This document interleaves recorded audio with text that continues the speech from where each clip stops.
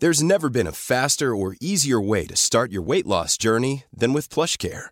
PlushCare accepts most insurance plans and gives you online access to board-certified physicians who can prescribe FDA-approved weight loss medications like Wegovy and Zepbound for those who qualify. Take charge of your health and speak with a board-certified physician about a weight loss plan that's right for you. Get started today at plushcare.com/weightloss. That's plushcare.com/weightloss. plushcare.com/weightloss.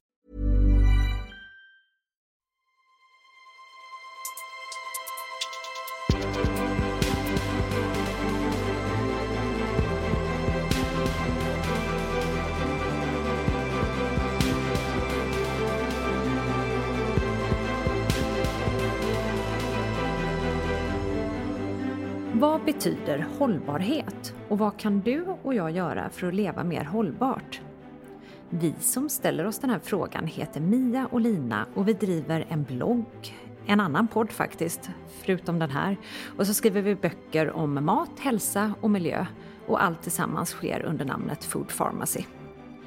I den här podden så kommer vår kollega och vän Therese Elkvist att intervjua 10 olika experter inom 10 olika områden för att snacka hållbarhet ur massa olika synvinklar. Och en gång för alla försöka reda ut hur vi, var och en av oss, kan bli lite mer hållbara. Så, varmt välkommen till Hållklarhetspodden.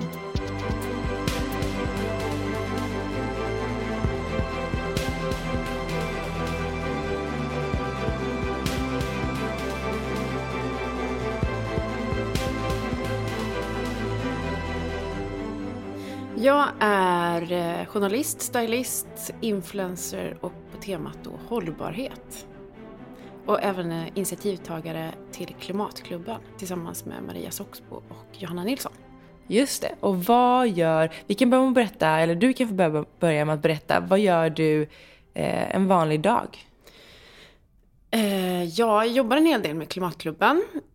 Det är liksom den ideella sidan av mitt arbete. Men sen så skriver jag artiklar och även skriver om hållbarhet på mina kanaler.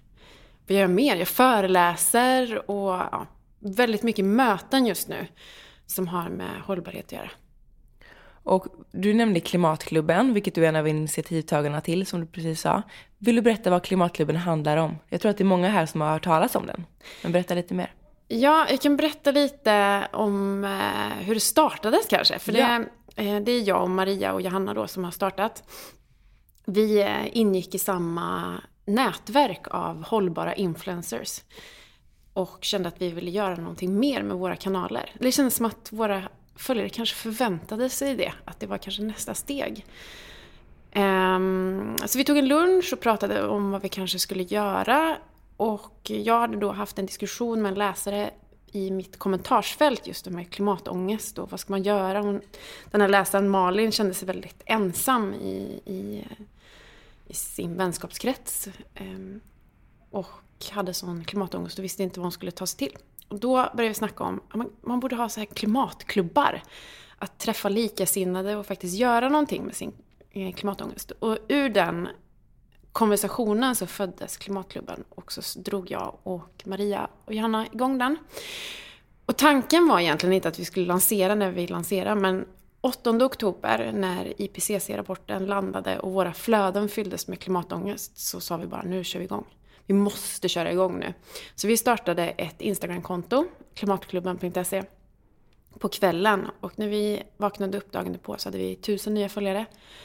Och nu 4 månader senare så har vi 30 000 följare på Insta och 15 000 på Facebook. Och i vår Facebookgrupp så pågår det diskussioner och utbyts tips och dras igång aktioner och sådär. Så tanken är att omvandla klimatångest till engagemang men också göra saker. Det är så enkelt om man bara har någon att hålla i handen. Det är riktigt häftigt och det visar verkligen att det lägger tiden bara på hur många som har anslutit sig till gruppen på så kort tid. Om du skulle prata om vad hållbarhet handlar om för dig personligen och för Klimatklubben, skulle du säga att det är samma och hur ser det ut, tanken kring hållbarhet? Jag kan ju inte tala för alla medlemmar. Men nej, det blir svårt. För min egen del så handlar det väl om att inte tära på jorden för mycket. Att ta hand om de resurser vi har. och inte leva på kredit. Det är svårt, men det är en utmaning som vi måste ta oss an på något vis. Upplever du att din bild av hållbarhet och då klimathotet, för det kan vi säga, klimathotet är ju egentligen bara en del av hållbarhet, för det finns ju ekonomisk hållbarhet och social hållbarhet och sådär. Och just klimatet har ju ni lite valt att sikta er in på i Klimatklubben. Har du lärt dig någonting nytt sen ni började? Någonting som du inte visste om innan exempelvis? Alltså jag har lärt mig så otroligt mycket. Det blir ju det när det kommer in så pass många olika erfarenheter och infallsvinklar på ett ämne. Och det kan vara bara så enkla tankar som väcks som man önskar att man hade tänkt själv.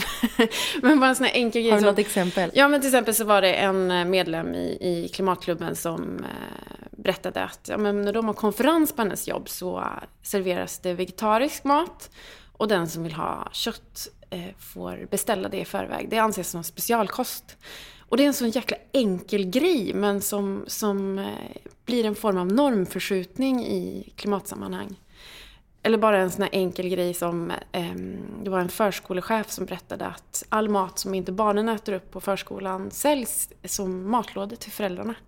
För att skippa matsvinn. Nej, och det var ju käckt. Ja, men det är en sån bra idé. Och det är de här smarta lösningarna som man behöver. Det är de som ger hopp i allt det här. Det är ju en liten del av det. Men framför allt det som Klimatklubben har lärt mig är att om man är många så kan man göra mycket. Och är man många som står bakom en klubb så har man makt. Verkligen. Två frågor som dök upp här. Det de här då smarta tipsen som kommer in. Har ni tanke om att samla dem på något sätt? Eller är det helt enkelt i kommentarsfältet där man kan ta del av dem genom att vara aktiv? Man kan absolut ta del av dem genom att vara aktiv. Men sen så, vi håller på att skriva en bok nu. Just det. Som kommer ut i och med bokmässan. Där vi har tagit hjälp av Klimatklubbens medlemmar för att just få de här smarta tipsen. För det är ju sällan man har 15 000 kompisar som... Det är väldigt lyxigt att ha 15 000 kompisar med smarta idéer som tycker om att dela med sig. Ja, precis. Och sen så 30 000 på Instagram då. Nej, men vi behöver alla sorters infallsvinklar. Och det får vi på ett väldigt smidigt sätt genom sociala medier. Upplever du att något av de här grejerna som du har lärt dig har varit svårt att ställa om till? Om du har känt att det här var bra, det här vill jag ta in i mitt liv. Har det varit några utmaningar med de här bitarna? Jag tycker den ekonomiska biten är svår. Just hur man placerar sina pengar på ett hållbart sätt. Det här är en bit av mitt liv som jag kanske inte har så bra koll på, men som jag försöker få mer koll på. Men det finns många utmaningar, absolut. Men ju mer jag lär mig, desto mer taggad blir jag på att hitta en hållbar budget för mitt liv. Och när man pratar då just pengar och ekonomi, på vilket sätt kan man vara mer hållbar där? Är det hur man placerar sina pengar eller hur man använder sina pengar? Eller hur kan man koppla det till hållbarhet? Både och. Dels så har man ju konsumentmakt. Att genom sina pengar styra landet. Det hade varit jättehärligt om vi kunde göra det. Styra företag. Just det. För rent krasst så vill ju företag sälja grejer. Och om de inte får sålt så kanske de ändrar inriktning. Efterfrågar man svenskproducerad mat i sin butik så finns chansen att de lyssnar såklart. För de vill ju som sagt sälja. Så att det är ett sätt att använda pengarna. Och på det sättet putta dåliga alternativ bort från hyllorna. Men sen så kan man ju pensionsspara i hållbara fonder till exempel. Som inte investerar i dåligheter. Just det. Och det känns ju som att merparten av personerna i de här grupperna på Facebook och på Instagram är personer som vill bidra med mycket med deras kunskap och som är positiva och peppade. Möter du någon motsättning i era kommentarsfält och i Facebookgruppen? Väldigt sällan. Alltså vi har en otroligt god ton. Och vi har blivit kända för att det är en god ton i våra kanaler. just att man ska ha respekt för att alla inte har kommit lika långt på klimatresan, men att man tillsammans kan ställa in skärpan på de här klimatglasögonen som allt fler får på sig. Och att just ta varandra i handen och liksom göra det tillsammans, för att vi behöver alla infallsvinklar. Och alltså, mellan land och stad, mellan gammal och ung. Det finns så mycket erfarenhet som vi måste ta del av för att kunna bli smartare. Jag tror att det är superviktigt därför att just när det är klimatet, det är en ganska känslig fråga. Många känner sig, eller kan känna att de gör fel ifall de inte följer alla de här olika bitarna som man ska göra. Och det är någonting som inte är så bra, tror jag, det är när det kommer personer som säger att du är helt fel och ger andra dåligt samvete. Och därför är det väldigt kul att höra att det är så en god ton. Och frågan är, om man har en person i sin omgivning som kanske är lite kritisk till det här med klimathotet, inte riktigt tror på det. Hur kan man prata om de här bitarna utan att bli bortknuffad? Det är en svår puck. Jag tycker att man kan utgå ifrån sig själv. Prata om sina egna funderingar. Ja, men hur tänker du kring sommarsemester? För jag får inte ihop det här i min klimatkalkyl. Hur gör du? Att väcka intresse. Skam är ju ett hett omdebatterat ämne just nu. Och det funkar ju till en viss gräns, men man kanske inte kan få med några direkta klimataktivister i sitt gäng på det sättet. Men jag tror att när det gäller nära och kära så ska man nog försöka ta upp en vänlig diskussion kanske. Alltså, som du sa, dryfta sin oro. Och prata utifrån sina egna känslor och tankar, som du sa. För det är väldigt stor skillnad på att säga så här är det eller så här känner jag att det är. Och det kan ju kanske vara ett bättre sätt, en bättre ingång att prata om utifrån sig själv. För där har man ju aldrig fel. Det är ju en egen känsla och den stämmer ju liksom för en själv. Men sen så det är ju otroligt svårt. Jag kan vara jättedålig på det för att man liksom stressar, man vill göra förändring nu. Och man brinner så mycket för det här ämnet så mycket, och sådär, tror på det. Det är jättesvårt och ibland så tryter tålamodet. Så är det ju. Men just det här att liksom försöka i alla fall, det tror jag på. Och kunna backa också och säga förlåt. Jag kanske tog i nu, men jag är verkligen orolig över det här. När ni hämtar information som ni skriver om på era olika kanaler, för det är ni väldigt bra på att berätta om liksom det senaste rönen och rapporter och sådär. Vart hämtar ni den informationen och vidare vart kan gemene person hämta den informationen? Gemene person kan ju hämta den via oss såklart. Vi försöker att paketera rapporter och kanske tyngre texter på ett bra sätt. Både jag och Maria är ju journalister som är vana att göra den här typen av texter. Göra det lättförståeligt och inspirerande. Men dels så intervjuar vi experter och forskare, psykologer, hur funkar vi? Men en rad inspirerande människor som just har stor kunskap på ämnet. Men sen så finns det ju väldigt bra organisationer och nätverk som har jobbat med det här i hur många år som helst. De sitter på tung kompetens, till exempel Naturskyddsföreningen. Så vi hämtar mycket information ifrån. Du nämnde att ni bland annat har pratat med psykologer tidigare, eller precis.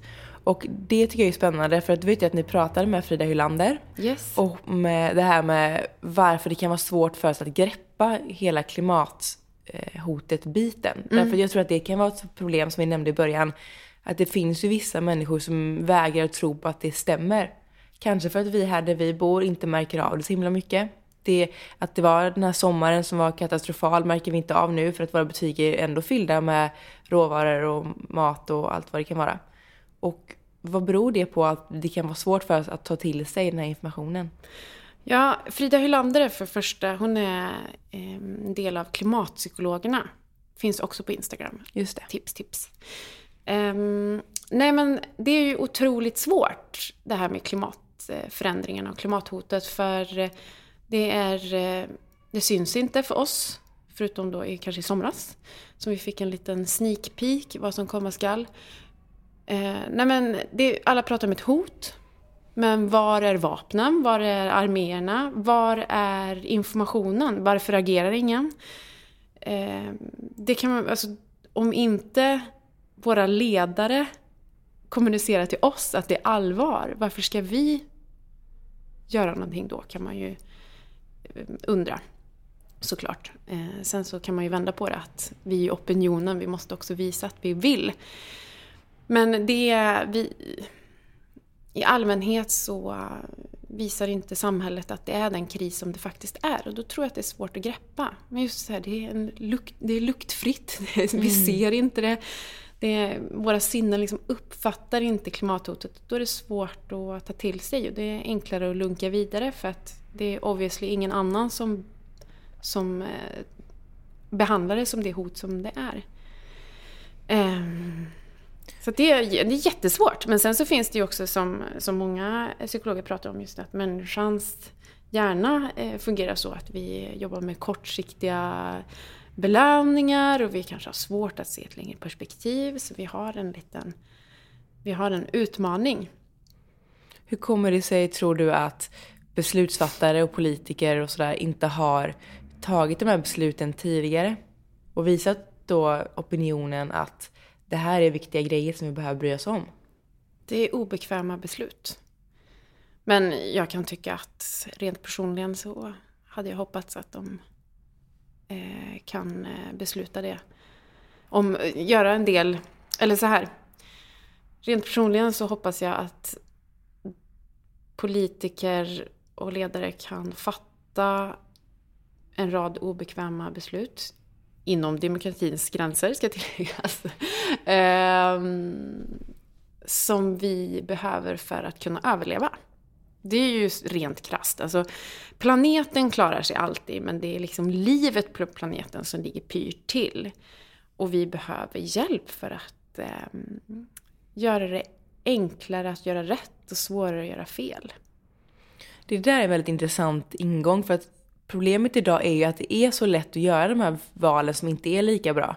Och genom att ändra helt om på det så skulle vi komma en bra bit på vägen. Och där måste ju allt från leverantörer och stora företag och beslutsfattare ta sitt ansvar för att det inte ska finnas de här sämre valen. För att då kommer vi, precis som du sa, för människor vill ge oss själva kortsiktig belöning. Och då är det lättare att gå till matbutiken och välja någon råvara som kanske inte är det bästa ur klimatsynvinkeln.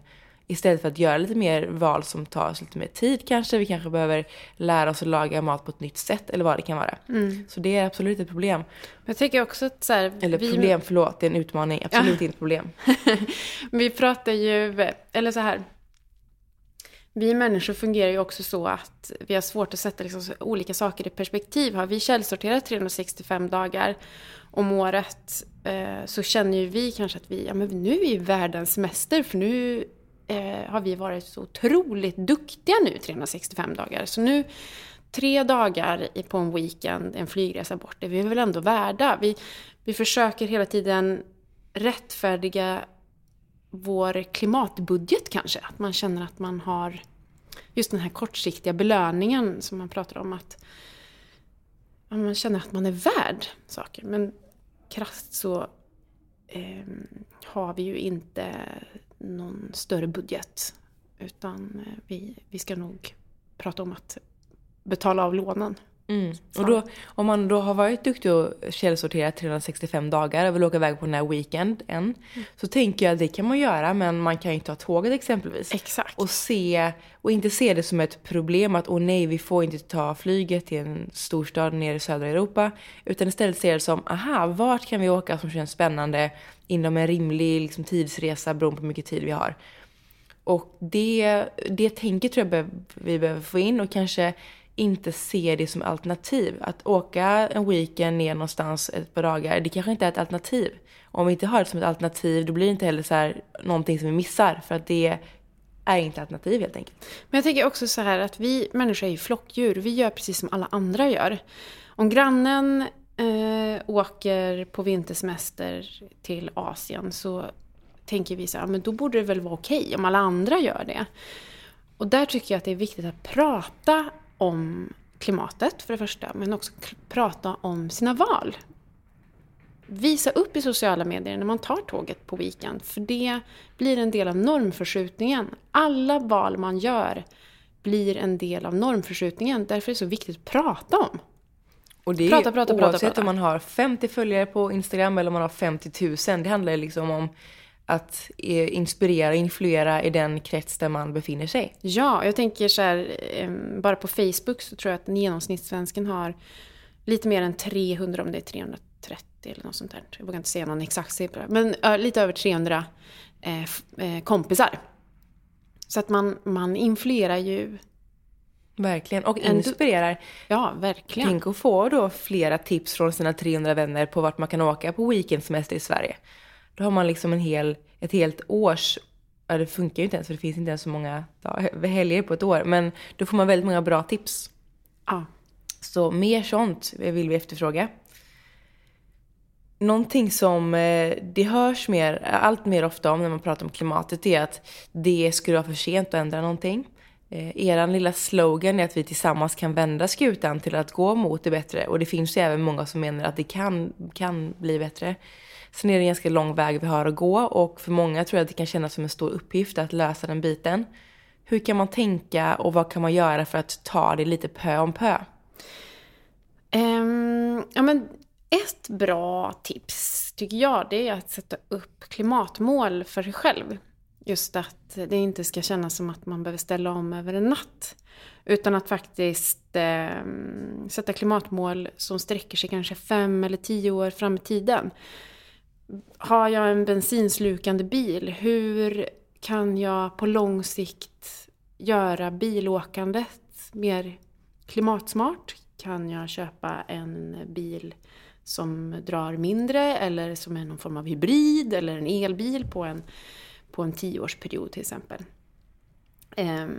Om det är liksom den stora pucken i ens utsläpp. Eller om man kanske vill resa men tycker att tåget är dyrt. Jämförelse med flyget. Och då kan man ju också göra så här, men jag kanske reser om 3 år. Det här är ju så sjukt i vårat sätt att se på livet, för vi ser resan som en mänsklig rättighet. Men att längta efter någonting eller att göra en stor, lång resa, det kan ju vara något fantastiskt att verkligen se världen under en lång tid, fast göra det på ett klimatsmart sätt. Men det handlar ju också om vi är vana de här snabba kickarna. Jag vet själv hur jag nu flyger jag inte längre, men när jag gjorde det att jag ofta bokade resor på en söndag när jag var lite uttråkad. Alltså, gud, jag måste fylla livet med någonting. Det händer nu. Att man är så upptrissad i den här takten att man vill fylla varenda slukhål med en upplevelse. Och det vill jag fortfarande göra.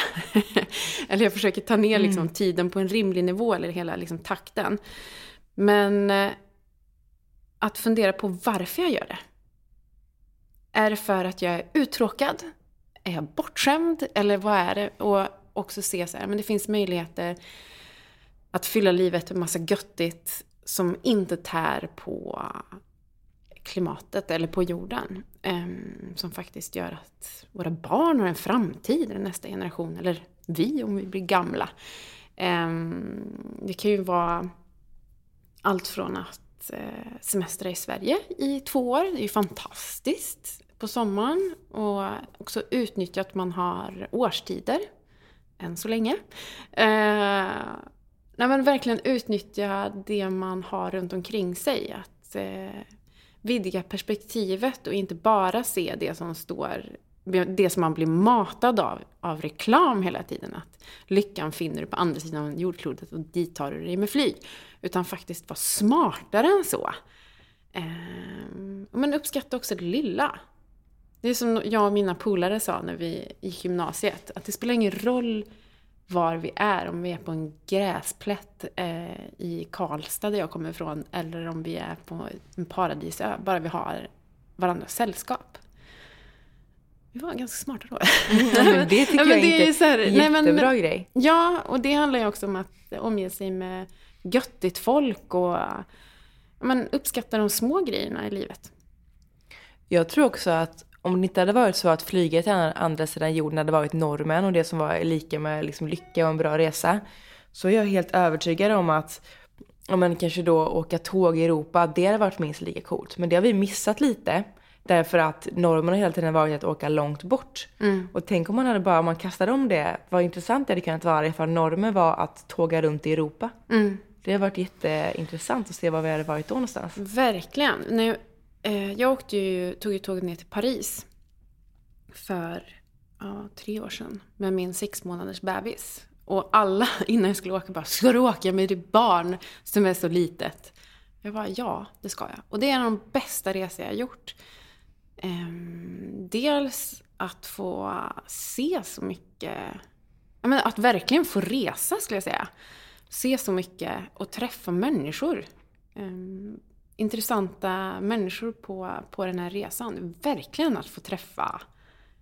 Se olika kulturer och det som många säger att de vill göra när man reser.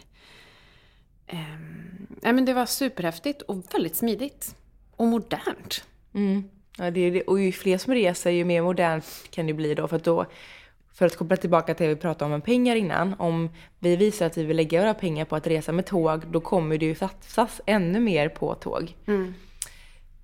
Så det är ju en jättebra grej. Någonting som jag blev nyfiken på innan när vi pratade om det här med att inte flyga. För det finns ju då, i Europa exempelvis är det väldigt smidigt att ta sig till med tåg.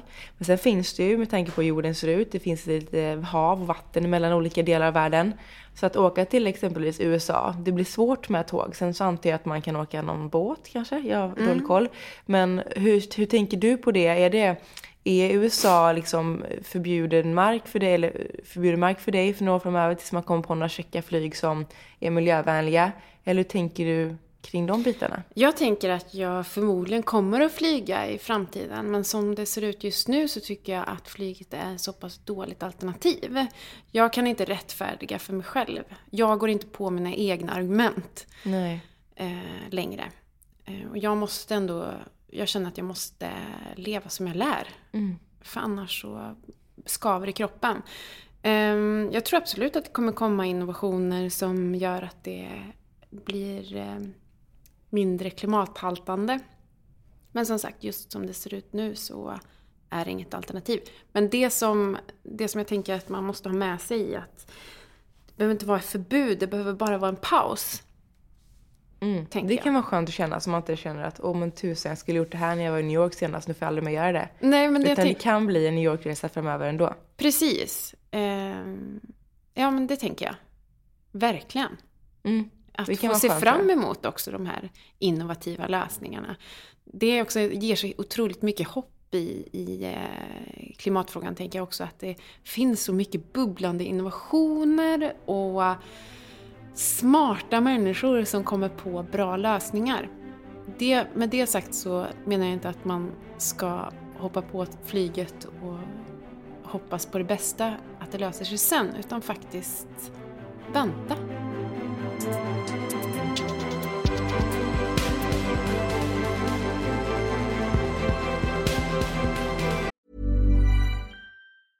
There's never been a faster or easier way to start your weight loss journey than with PlushCare.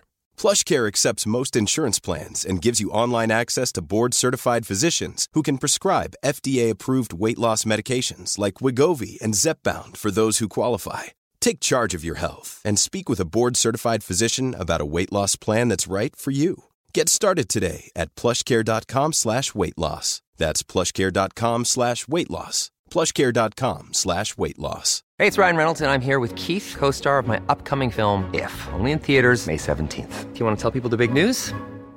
All right, I'll do it. Sign up now and you'll get unlimited for $15 a month and 6 months of Paramount Plus Essential Plan on us. MintMobile.com/switch. Upfront payment of $45 equivalent to $15 per month. Unlimited over 40 gigabytes per month. Face lower speeds. Videos at 480p. Active Mint customers by 531.24 get 6 months of Paramount Plus Essential Plan. Auto renews after 6 months. Offer ends May 31st, 2024. Separate Paramount Plus registration required. Terms and conditions apply if rated PG.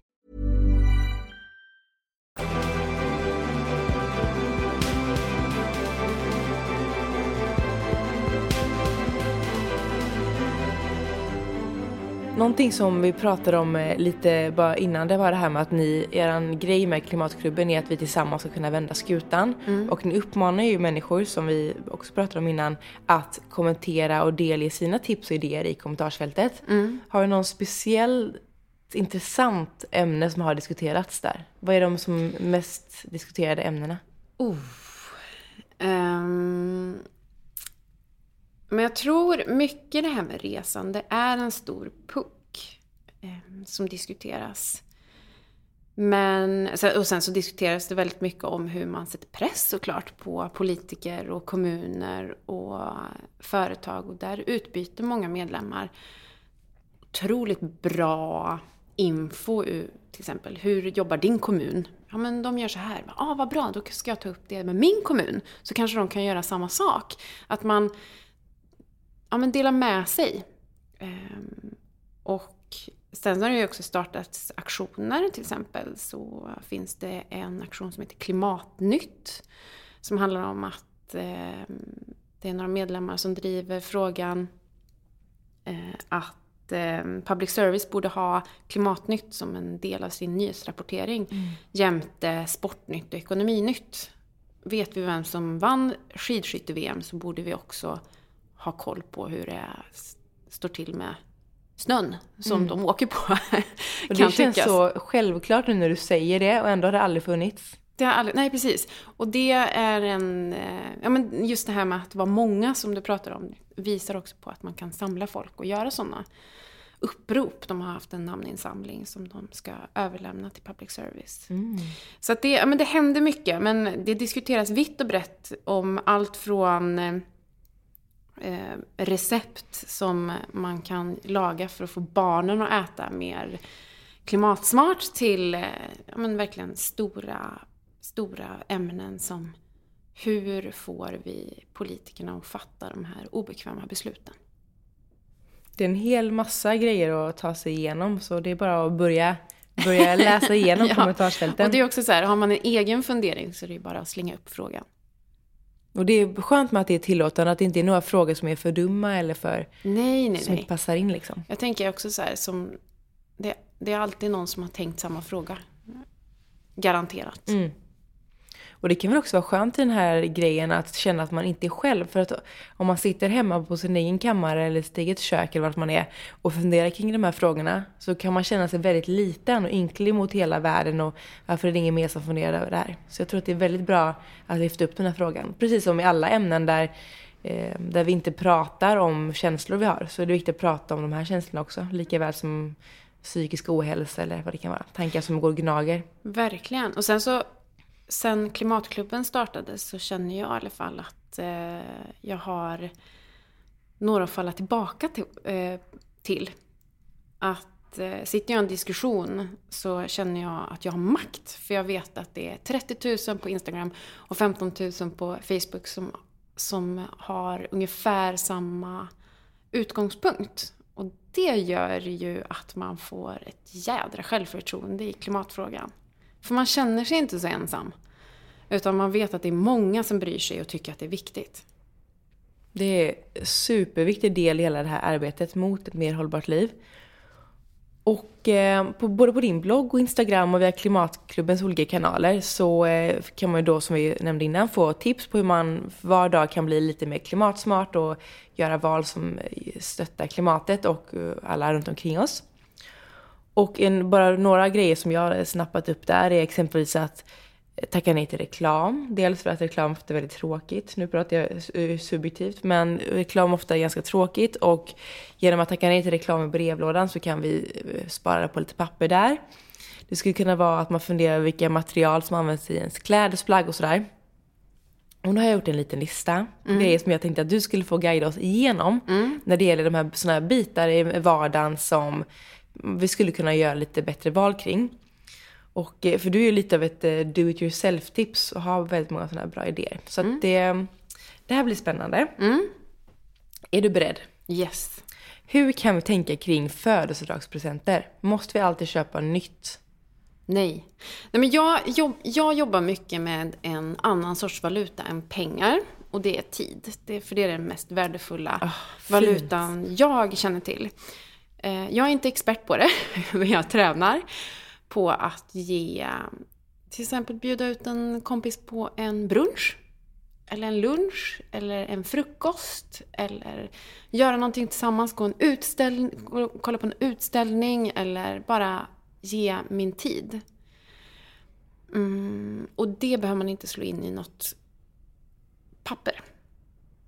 Det är väldigt, väldigt fint där med tid, och tror jag något som kommer bli ännu mer populärt framöver. Att vi märker att det materiella inte är det finaste, utan det är att vi lägger en tid på någonting som är det fina.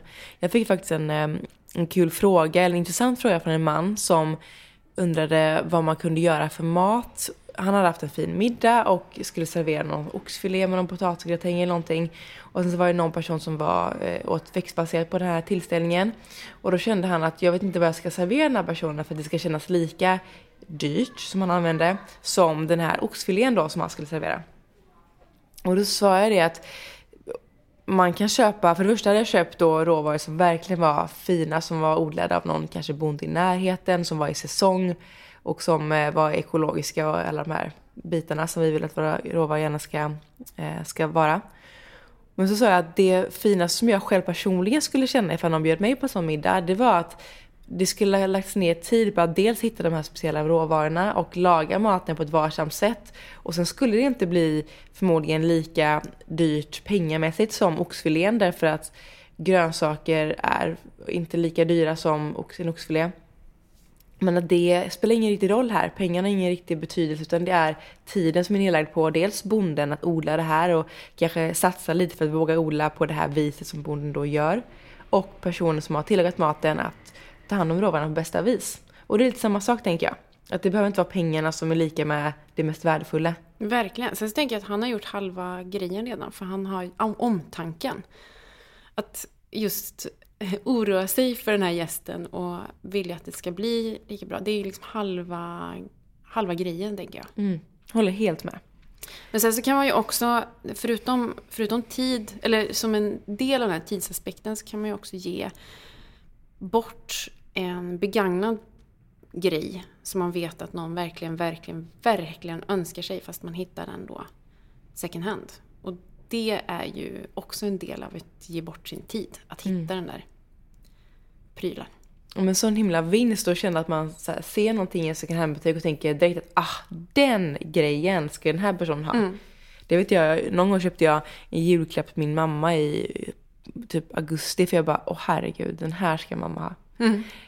Så det är lite spännande. Och kanske då, för jag kan känna så här, så fyller någon år, så här, nu måste vi ha en present. Och så vet man bara, vad kan vi köpa? Vad kan vi fixa för present?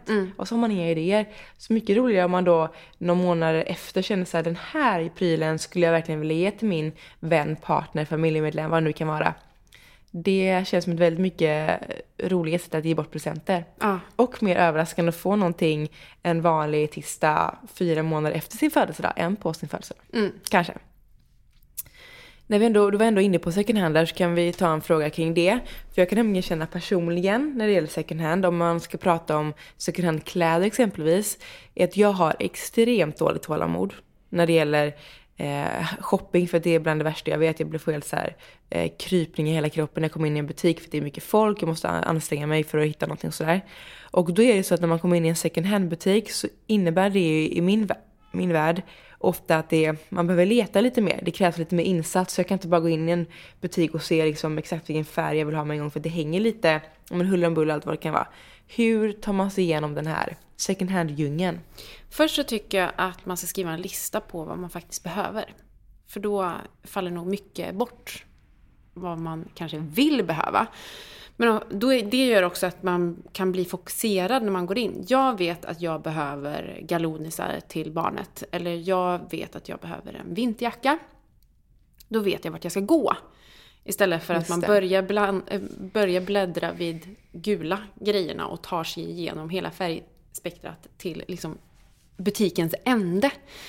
Just den här listan är väldigt bra, för det gör också att man håller sig förhoppningsvis till den. Att man inte köper saker som man kanske inte behöver. Så det är liksom det första tipset. Men också att låta saker ta tid. Hittar man inte det perfekta plagget just då kanske man ska vänta. Ofta klarar man sig då. Ifall det inte är så att det har blivit störtregn och barnens galonisar är urväxta och de verkligen måste ha någonting. Men det är oftast är nog inte de tillfällena, tror jag. Nej, precis. Sen så tänker jag också att det är viktigt att ha lite perspektiv. Det är just det här att ha tid och se saker över en längre period. Jag är ju en nörd, så att jag har ju på riktigt ett Excel-ark över mina barns kläder och storlekar. Så jag vet exakt vad vi saknar. Ja, vi saknar gummistövlar i storlek 30 som de förmodligen har om ett år. Eller 2 år. Det gör att när jag hittar gummistövlar i storlek 30 så vet jag så bra. Nu är jag sett. Nu har vi liksom hela listan här. Så att jag har liksom som ett bibliotek av just såna här grejer som man behöver. Galonisar och stövlar framförallt är det ju när det här vårrusket kommer eller slasket. Som jag också lånar ut till kompisar som är i behov. Jag tycker det låter som en grym idé. Jag känner bara att jag skulle behöva ett Excel-ark för mitt eget liv. Ja, men jag tror också så. Vi har ofta så himla mycket grejer. Eller jag har mycket grejer. På vinden och i källaren. Att faktiskt ta sig tid att gå igenom vad det är man har. Och göra det med jämna mellanrum. För då blir man också påmind om att man kanske inte behöver så mycket mer.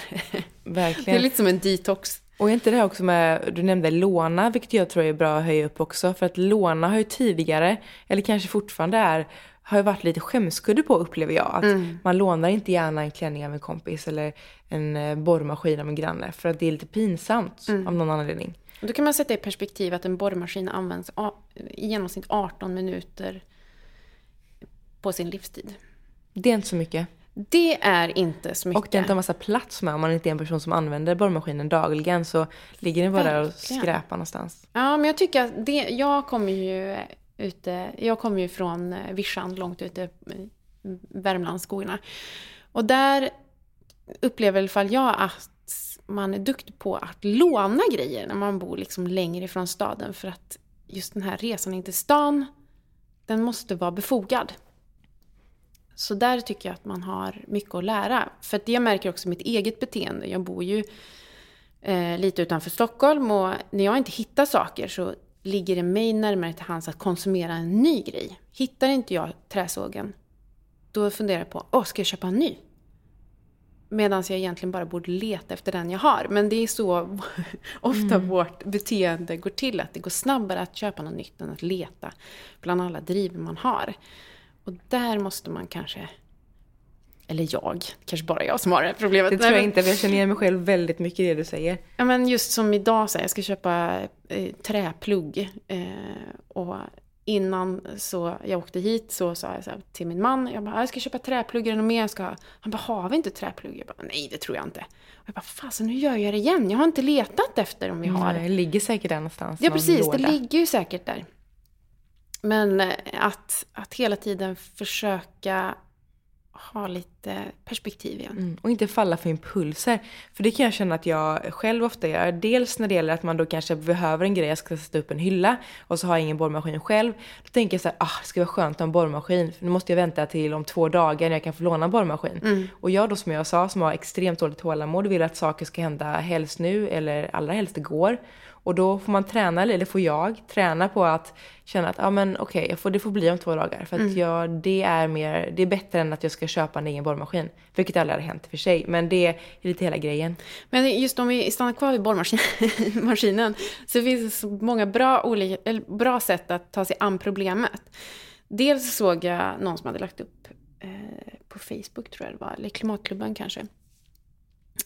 Att det var någon granne som hade satt upp en lapp i trappuppgången i sitt lägenhetshus och skrev, jag har jättemycket verktyg, en borrmaskin och en såg och så här. Så att om det är någon som behöver det så hör av er. Jag finns på det här numret. Så kan vi ta hand om planeten tillsammans. Så jävla bra grej. Verkligen. Och där jag bor så har vi en Facebookgrupp för vår bostadsrättsförening helt enkelt. Där man också kan fråga om det är någon som har. Jag behöver en såg, kan någon låna ut? Att just skapa såna communities i villaområdet eller i föreningen. Bara för att skapa just de här tillfällena till att låna. Och kanske då bli lite mer vänner med varandra. Få lite bättre koll vem som bor ovanför en och till vänster om en och sådär. Samarbeta, det tror jag att man har mycket att tjäna på. Håller helt med. Nästa punkt som jag skrivit upp här är pyssel med barn. Vad kan man använda här? Kan man använda saker som finns hemma eller behöver vi gå och köpa en massa nytt? Vi behöver inte köpa nytt. Alltså där tror jag också att vi för in barnen på saker vi tror ska vara roliga. Till exempel piprensare eller flörtkulor eller plastiga små prylar. Medan barnen har ju inget... Alltså om man ser på dem när de föds så har de ju inga förväntningar om hur ett pyssel ser ut. De tycker en pinne är det roligaste som finns. Så att utgå ifrån, jag vet inte, att... Ja men kanske, hur ska jag säga?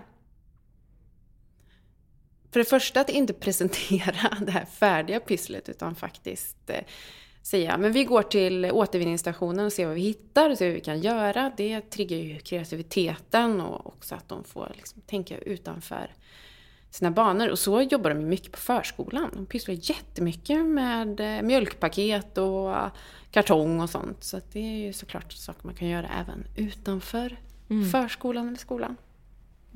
När jag var liten var det väldigt mycket flörtkulor och piprensare, minns jag ju. Ja. Det var säkert annat också, men jag kommer verkligen ihåg på flörtkulor och piprensare. Och det kan man ju också ha, men också, jag tänker att det finns andra grejer också. Jag har pysslat väldigt mycket med kartong. Jag älskar materialet kartong för att det är lätt att klippa i eller skära i. Man kanske inte ska göra det med barnen, men att göra roliga saker. Bygga en bil av en kartong eller bygga en båt av en kartong och sen så låtsas att man är ute på havet. Att det går att göra mycket roliga lekar utan att just köpa nya prylar.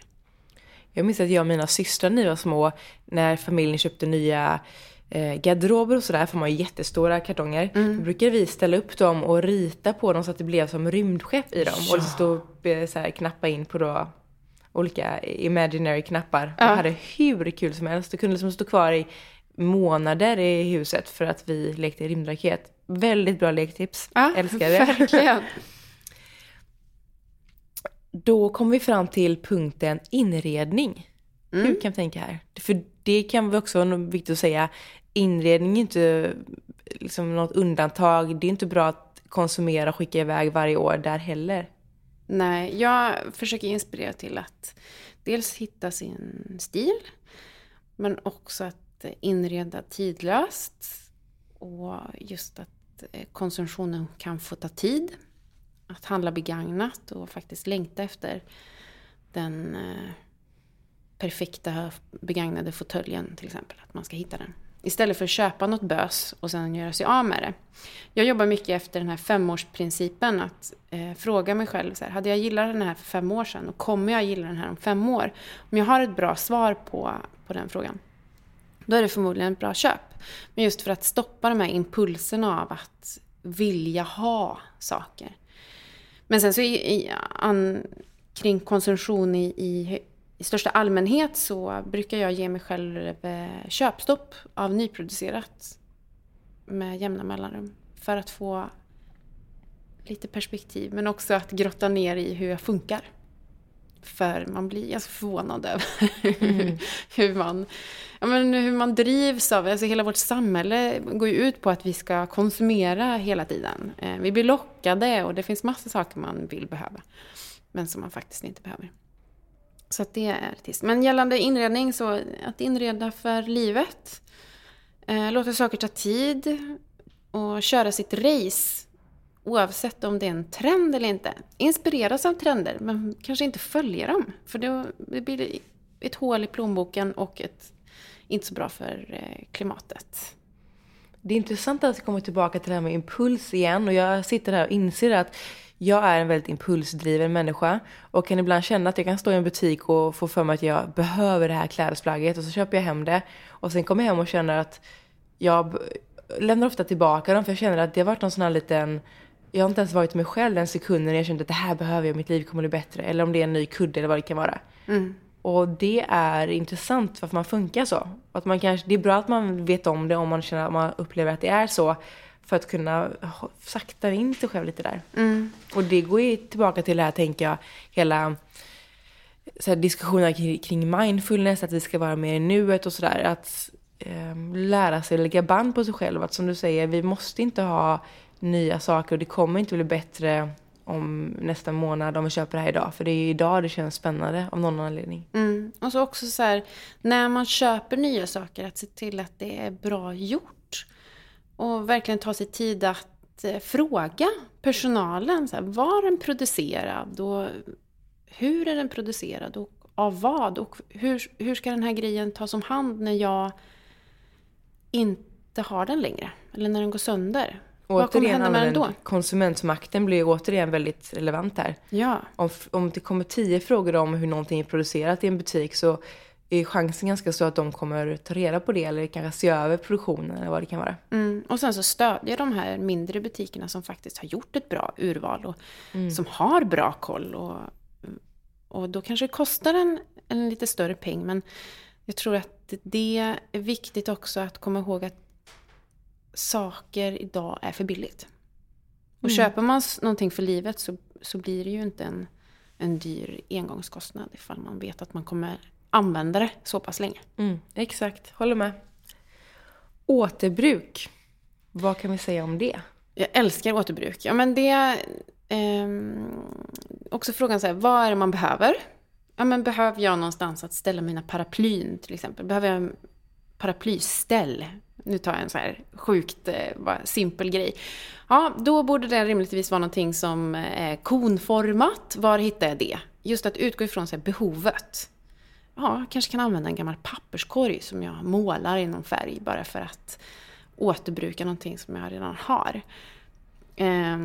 Och, ja, men det är ett sätt att använda kreativiteten. Och också gå in på en second hand-butik och försöka tänka i nya banor.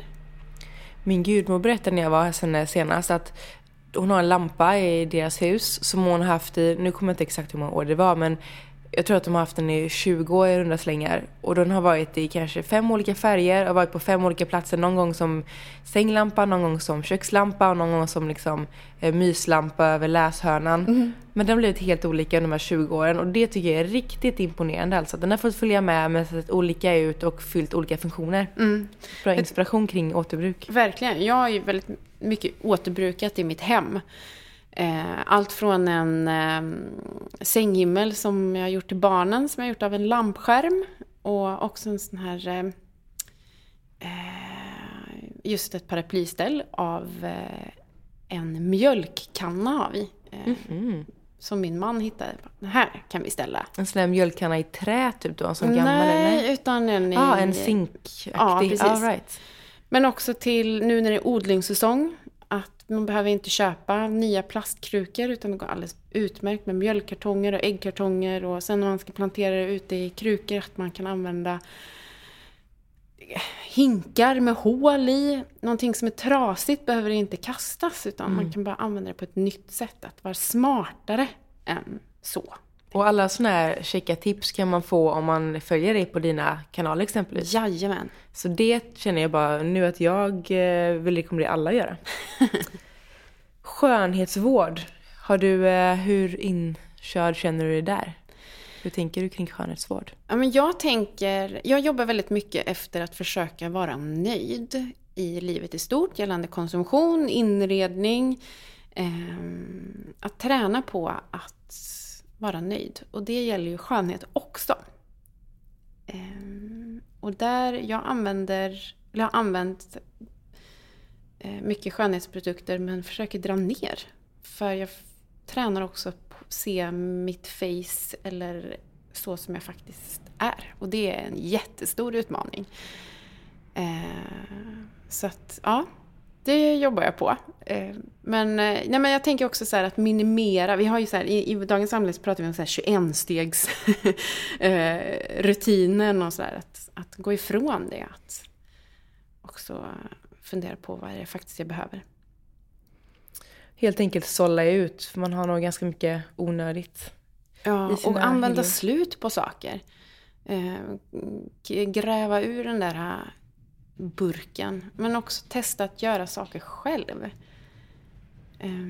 Nu är det ju faktiskt på modet igen att skönhetsprodukter till exempel ska vara gjorda av naturliga ingredienser. Så varför inte testa att göra saker själv? Jag läste om någonting bara häromdagen som kallades för, var det facial detox? Allt som är nytt ska ju ha någonting med detox, men hur som helst. Så handlar det helt enkelt om att på då x antal dagar inte använda några hudvårdsprodukter överhuvudtaget. Därför att kroppen själv skulle få ta hand om liksom sin hud. Och nu har inte jag testat det här så jag vågar inte gå i god för det. Men det var bara intressant. Och det sätter också så här saker och ting på ända. För att vi har blivit liksom inkörda med att vi behöver olika krämer och oljor och sådär. Och jag älskar massa härliga naturliga oljor och sådär. Så jag använder absolut det. Men det är bara intressant när det kommer något som sätter allt vi vet på spel. Liksom, eller som snurrar runt det. Så det får bli spännande att se vad det kan leda till. Städning är en annan sån grej. Jag brukar exempelvis diska mina disktrasor när de börjar bli tråkiga. Och sen kan man använda dem ett tag till. Har du något sånt käckt städtips? Jag städar ju inte längre. Nej, jag skojar. Nej, men det är jättesmutsigt. Ja, faktiskt, nej, men det också har en del med den här nöjdheten att göra. Att det inte behöver vara så top notch hela tiden. Att det jag är sån som jag städar väldigt sällan, men när jag städar jag rejält. Att jag kan plocka undan och torka lite, men att just nöja sig. Det behöver inte se ut som ett inredningsmagasin hela tiden. Och det försöker jag också så här, svårt om man driver Instagram-konton och flöden som ser ut på ett visst sätt. Men jag försöker också visa hur det ser ut också. Ofta genom Insta-stories och sånt. Att när det är en slösöndag så är det också slösöndag. Det är saker precis överallt. Barnens rum är stökigt, för det är så barnens rum ser ut. Men gällande städning så är det här med disktrasan jättebra. Vi kokar den med jämna mellanrum. Men också använder konsumentmakten för att köpa så bra rengöringsmedel som möjligt. Eller faktiskt använda de här gamla husmorstipsen. Där man kan använda allt från bakpulver till bikarbonat för att få bort vissa fläckar. Så att använda av den kunskap som finns. Köpa miljömärkta städprodukter om man är i behov av det. Men som sagt, det finns väldigt mycket naturliga städprodukter också. Och inte städa så mycket. Nej, precis. Ta det lugnt. Lägg det på soffan istället. Ja. Det anammar jag, kan jag säga. Jag väljer mycket hellre en timme på soffan rak lång än att städa. Gött. De flesta gångerna i alla fall. Innan det blir allt för kaos.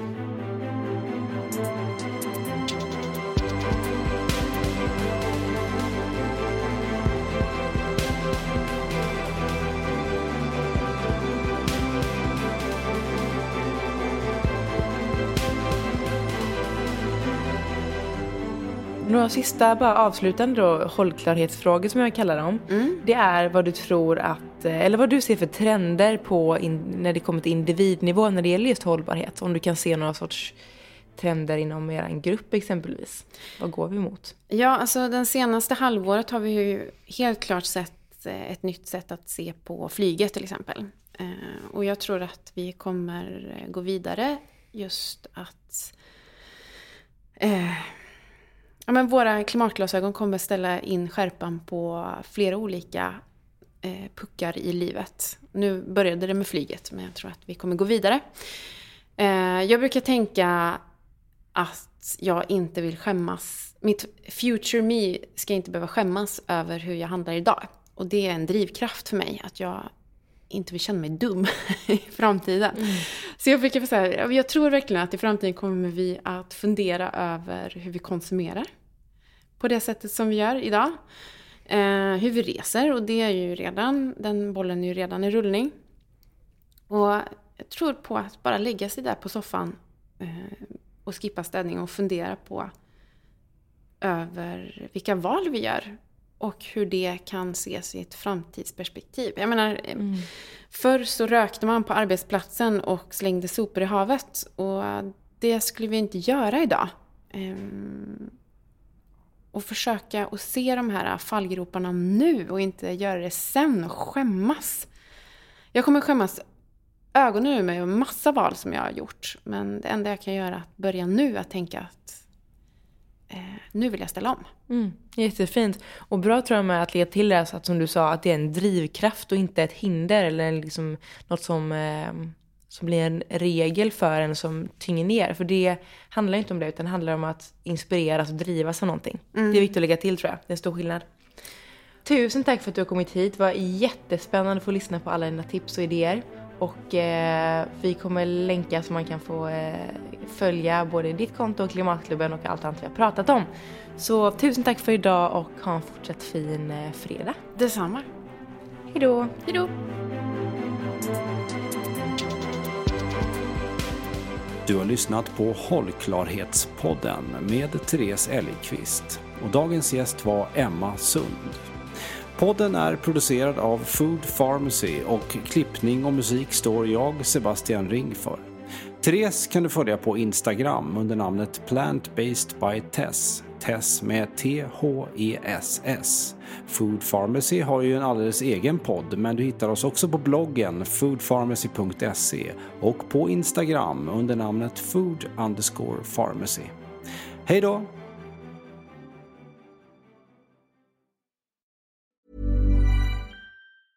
Planning for your next trip?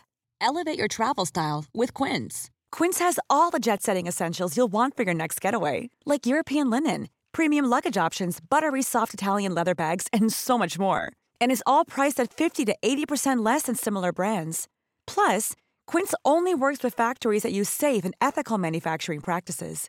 Pack your bags with high-quality essentials you'll be wearing for vacations to come with Quince. Go to quince.com/pack for free shipping and 365-day returns.